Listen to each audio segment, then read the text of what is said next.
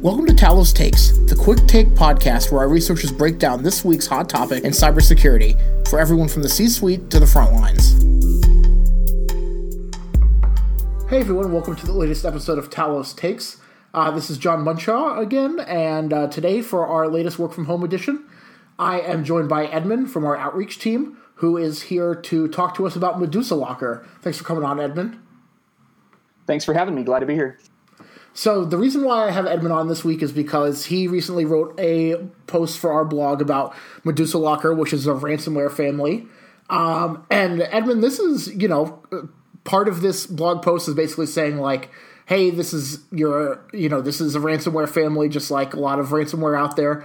But what are we seeing with this family in particular that makes it notable, that might set it apart from some other ransomware? Yeah, so that's a great question. Ransomware, it really runs the entire gamut, right? You've got some low-quality ransomware, and then you've got really professionally written ransomware. This one's particularly interesting because of the level of network awareness that it has.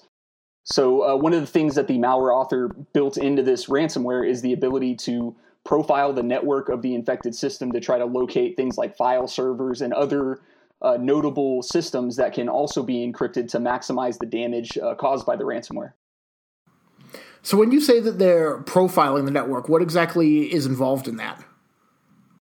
So essentially what they do is on the infected system, they'll take a look at the network configuration, and then they'll use ICMP packets to effectively try to ping sweep the entire network address space of the system to identify other systems that may be online that they could then pivot to from a file storage perspective using server message block, the SMB protocol within Windows. So again, when it comes to ransomware, some of your defenses are always going to be the same. Try to avoid clicking on very obvious malicious documents or very obvious phishing emails. Those kinds of things are staying the same here for this family. But is there anything when it comes to detection or prevention or coverage that we have that's specific for Medusa Locker?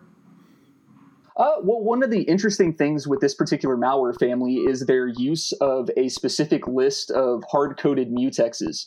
So if you're not familiar with the mutex, effectively when a program launches on a computer, one of the things that it does is it creates a mutex to avoid being launched multiple times. And effectively, Medusa Locker uses a specific set of mutex values. So you can actually build detection on endpoints around that, basically blacklisting the known mutexes used by Medusa Locker because they're a pretty small set of mutexes. That's something that we don't necessarily see all of the time from different ransomware that we analyze.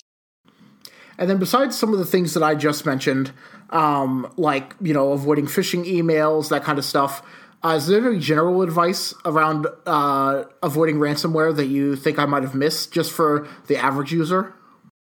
Well, given the current circumstances and the amount of remote communications that are currently taking place due to the current pandemic, one thing that I don't hear discussed a lot is the use of things like Discord or other chat platforms as a means to transmit malicious files. And we have seen ransomware spread through the transmission of Discord attachments. So the malicious files being uploaded to Discord, and that's how they get to their victims. So that's definitely something to think about as well when you're attending remote meetings or collaborating with people remotely.